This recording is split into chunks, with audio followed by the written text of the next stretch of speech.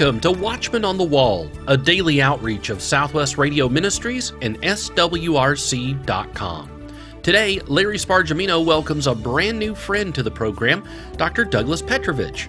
Dr. Petrovich is a recognized expert in biblical history and the exegesis of the biblical languages. Dr. Petrovich recently released his findings of new evidence of Israelites in Egypt from Joseph to the Exodus. Fascinating evidence you can present the next time someone challenges the biblical record of the Israelites in Egypt. Here's Dr. Douglas Petrovich to discuss his findings.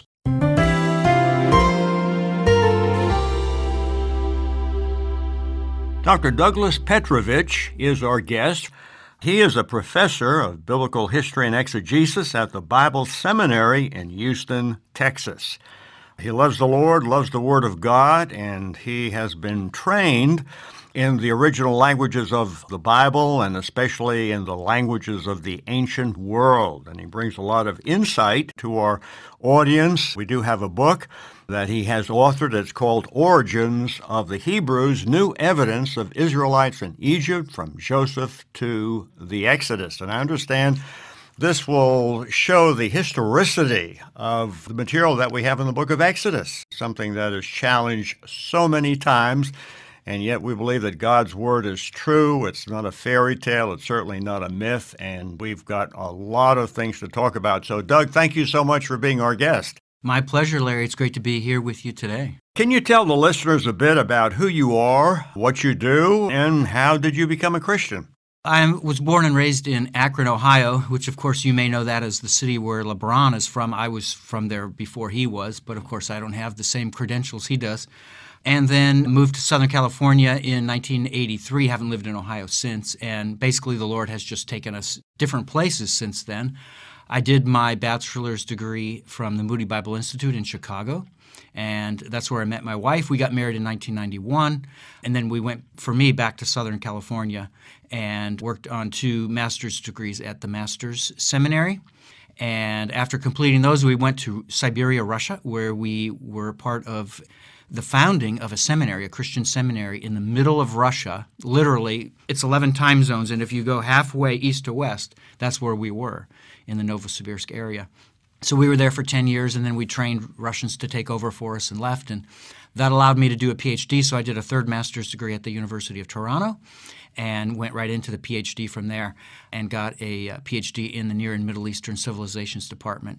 My major is Syro-Palestinian archaeology in my PhD, and the first minor is Egyptian language, which is hieroglyphics, so Middle and Late Egyptian.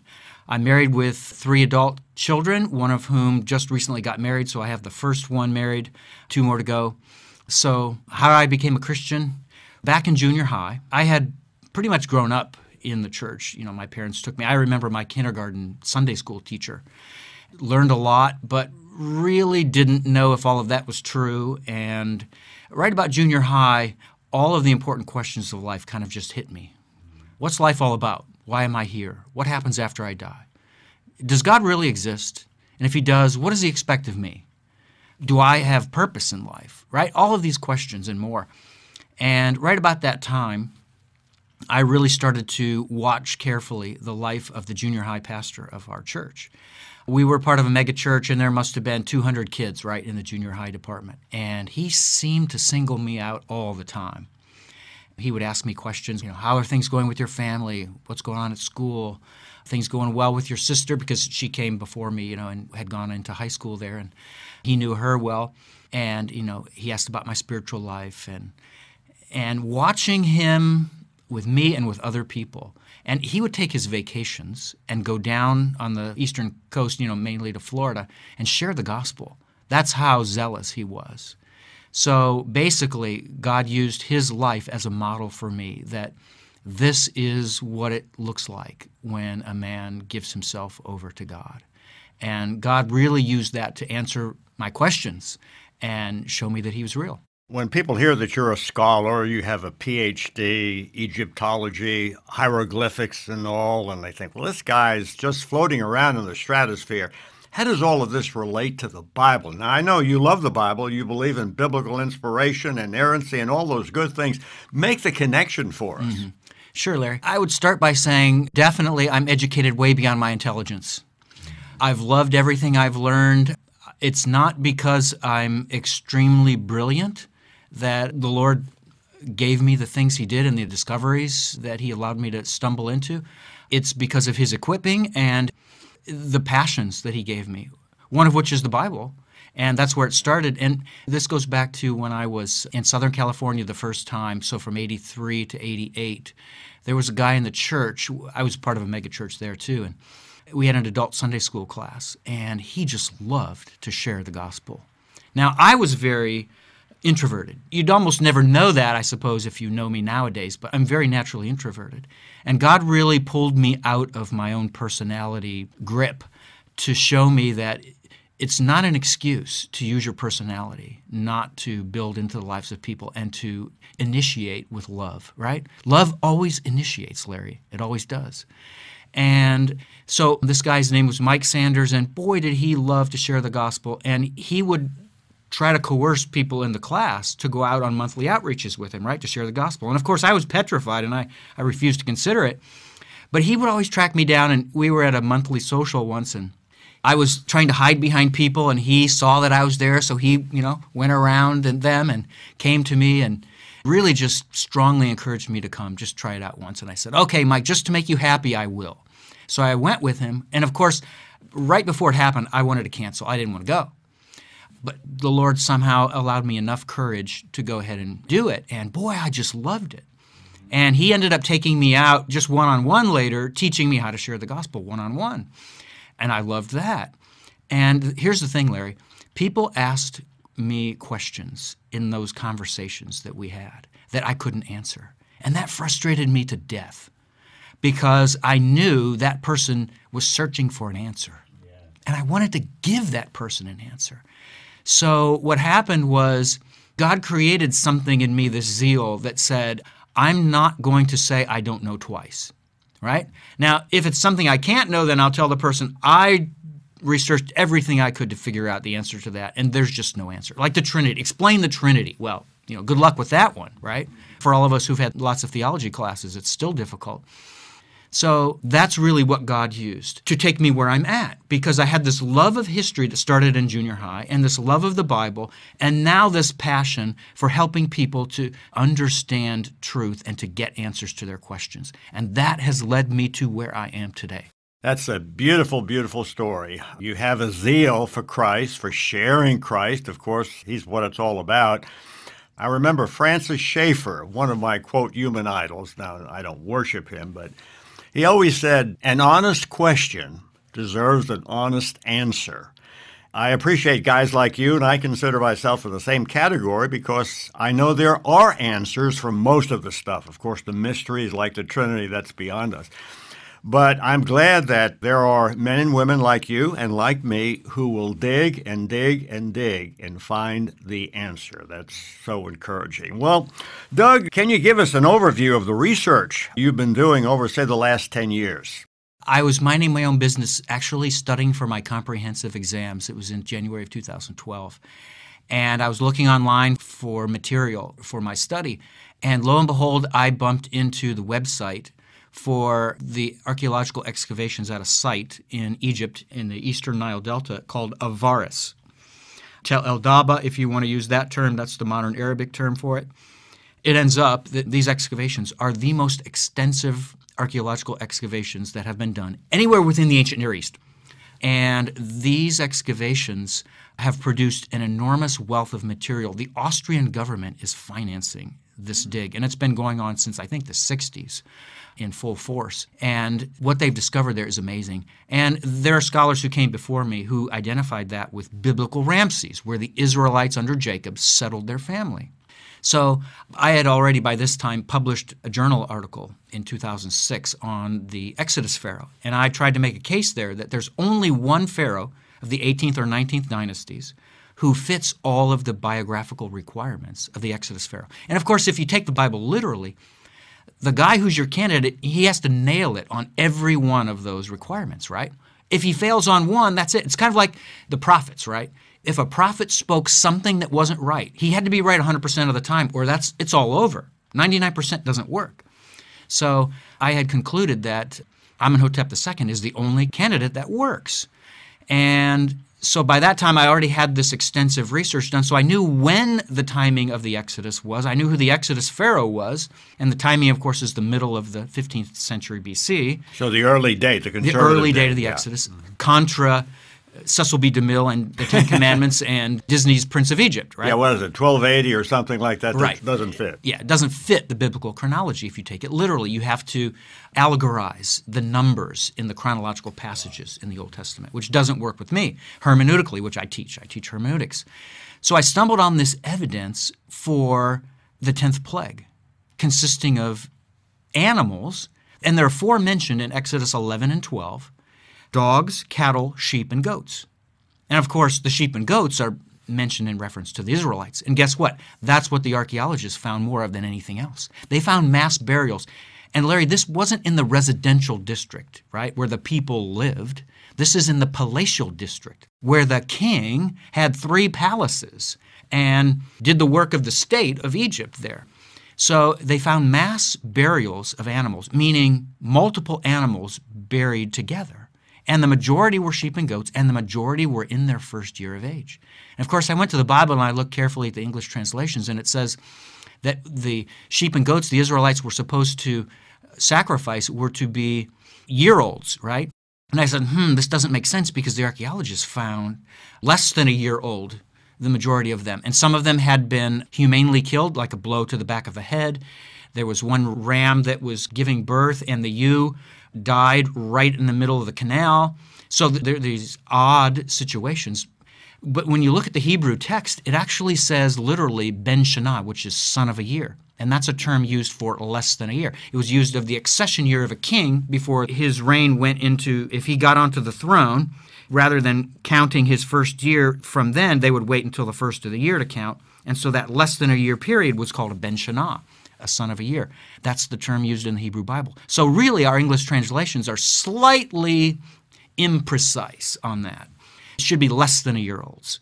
And sure enough, what do you know? The archaeology matches it. And the few potsherds that are connected to this from these burials, guess what time they date to? They date to the reigns of Moses III and Amenhotep II, his son. And that, of course, is the time of the Exodus Pharaoh. So that's what I stumbled into, and that caused a further research question, which was, if this truly is evidence of Israelites there, and they lived there for 430 years, like Exodus 12, 40, and 41 says, there should be some kind of other evidence. And that sent me on a research quest to see if there could be such evidence. And that's when I fell into one gold mine after another. I have something that makes me very angry, and that's the way a lot of Christian children's books are portrayed. Noah's Ark, it's like a cartoon. And some of the pictures of the events of the Exodus and in Egypt, they're kind of cartoonish.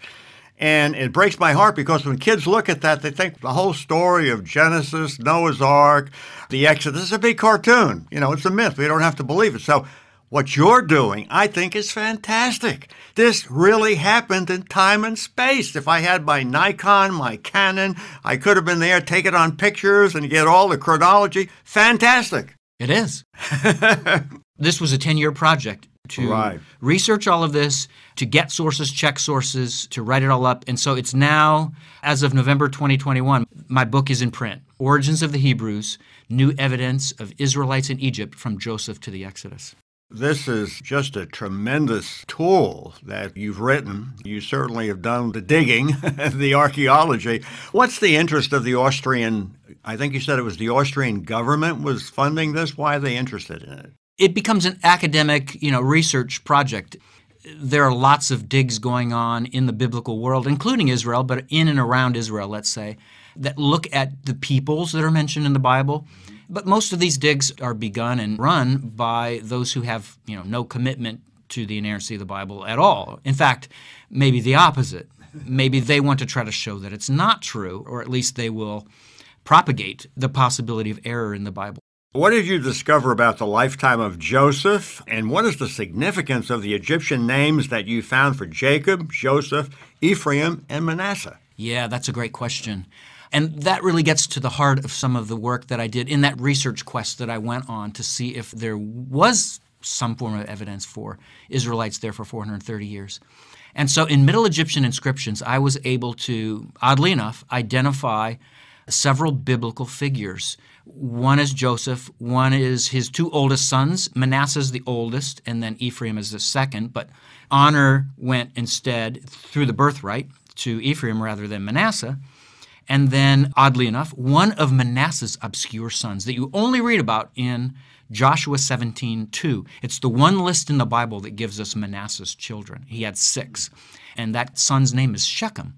And on an inscription at a site called Sirbit Echadim, which is in Sinai, and that's where Egyptian-led expeditions would go to extract turquoise because they had a lucrative mining industry. And the Israelites, the early Israelites there, they were part of this and helped the Egyptians to exploit this and obviously made a mint. They made good money on this because, you find the precious stone and you can sell it, on the market or trade it and become fairly wealthy. And they would record every annual inscription there. What I discovered was that Manasseh is the one who recorded those. He goes by an Egyptian title called the brother of the ruler of Rechenu. A ruler could be like the equivalent of a mayor, for example, especially under Egyptian control. And the brother of signifies that he's less than someone who's called the ruler of Rechenu. And sure enough, at that same period at Avaris, that site I mentioned is biblical Ramses, there was an inscription found in a tomb, and this guy, this contemporary, his title is ruler of Rechenu, and his name is Disobek-Emchat. These two are brothers. And the name of the brother of the ruler of Rechenu, who would be on these expeditions down to Sirbet el-Khadim in Sinai, his name is fascinating. It's never used before or after in Egyptian history. It's a passive participle in Middle Egyptian, and it means he who was disfavored. Well, what happened to Manasseh? Favor was taken away from him when the birthright went to his younger brother, right? And his son, on a different inscription, is named Shechem, which is the name of one of the 6 sons of Manasseh. Disobek-Emchat, he who was appointed by Sobek-Emchat. This is the ruler of Rechenu. This is the mayor of Avaris. Well, who is Sobek-Emchat then? The guy who appointed him to be the mayor of Avaris. Well, if you look into the records of ancient Egypt, you will find that Sobek-Emchat, he was the first vizier under Sesostris III, who has to be, according to biblical chronology, the famine pharaoh. And that fits for the time that Jacob moves his family there. So Sobek-Emchat is the first vizier under Sesostris III. And that makes perfect sense with biblical history because Joseph was appointed second in command in Egypt, and it all fits perfectly. Well, we've been delighted. I know I have been, and our audience, I'm sure, has been delighted also to hear Dr. Douglas Petrovich. He's the author of Origins of the Hebrews, New Evidence of Israelites in Egypt from Joseph to the Exodus. Douglas, thank you so much for being our guest. My pleasure, Larry.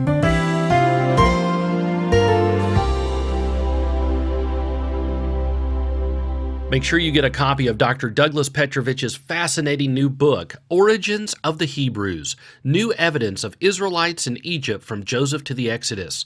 This hardback book is over 300 pages with an enormous amount of research of historical events and archaeological artifacts verifying Israelite residence in Egypt from 1876 to 1446 BC. Never again will students of the Bible have to listen to uninformed university professors denounce the story of Israelites in Egypt without a ready defense for its validity. Order your copy of Origins of the Hebrews by Dr. Douglas Petrovich today. Call 1-800-652-1144. That's 1-800-652-1144. Or order online, swrc.com. We're excited to announce that Dr. Petrovich will be speaking at this weekend's Prophecy Conference in Tri-Cities, Tennessee. If you're in the Northeast Tennessee, Southwest Virginia area, make sure you come see Dr. Petrovich and the 10 other speakers that'll be there. Get all the information on this exciting conference, including complete schedule, at our website, swrc.com. That's swrc.com, and click on Events. The Tri-Cities, Tennessee Mega Conference, this Friday and Saturday. swrc.com. All of us here at Watchmen on the Wall want to wish Ministry President Dr. Kenneth Hill a happy birthday today. We appreciate him and his leadership of SWRC. In fact, Dr. Kenneth Hill is here now with some encouraging thoughts from Psalm 120.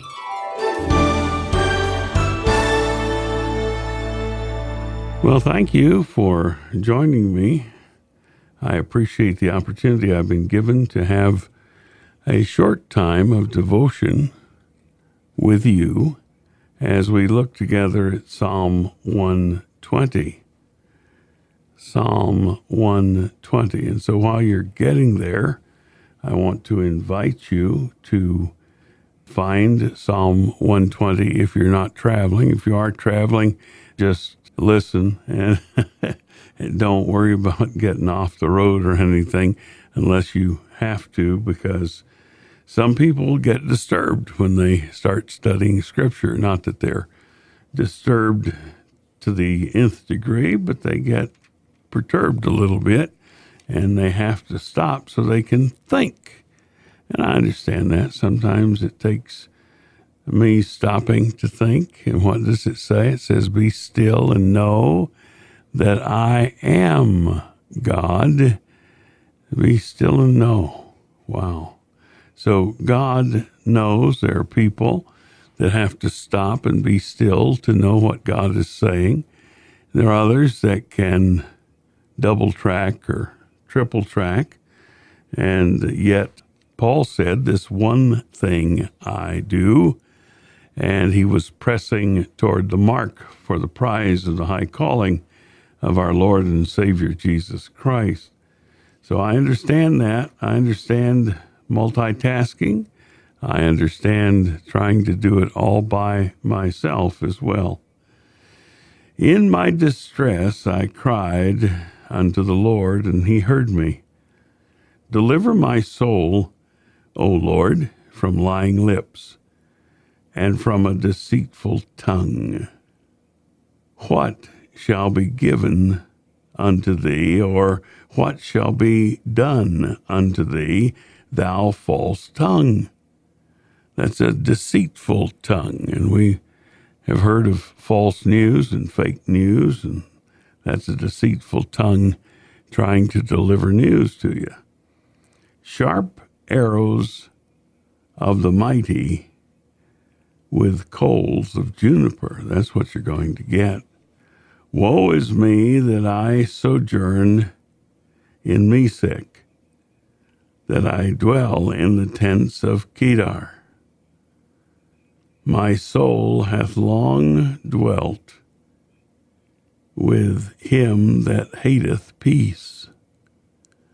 I am for peace, but when I speak, they are for war.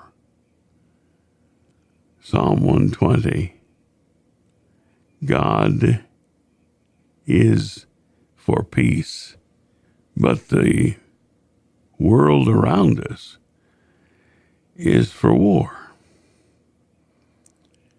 Well, we have only a few moments in this session to thank God for the fact that He is for peace. And when we have war, as we see around us in these days, we should hearken back to peace and know that our God is a God of peace. He makes peace. He gives us peace. He has peace for us. It flows like a river. It's like a pasture that's filled with green grass for those animals to graze. All of the good things are provided by God Almighty in His peaceful estate. And so here in this psalm, we read about how difficult it is for the man or woman of this earth to discover and live in peace. Peace is devoured by the world that wants war. How sad. In reality, how sad. And so, with those around us, some seeking peace, some seeking war, we, as a follower of Jesus Christ, should seek peace, and in all things be peaceable, that he, that is the Lord Jesus Christ, shall be peaceful unto us. Amen. Let's pray, shall we? Heavenly Father, thank you for loving us. Thank you for giving to us your peace. And thank you for that peace that passeth all understanding. Thank you for giving us broad spectrums of peace. Thank you for loving us with all of the love that can ever be known. You have it all, and you have it all for us, and I thank you for that. And Lord, I would pray that for those who are facing war today, and this isn't someone speaking of hyperbole, but really they're people facing war and death and famine today. And Lord, as they face this death, bring them into your peace, that they may know the Lord Jesus Christ as the giver of peace, and that they may know the peace that is indeed passing all understanding. And may each of us know that peace, I pray. In Jesus' name, amen.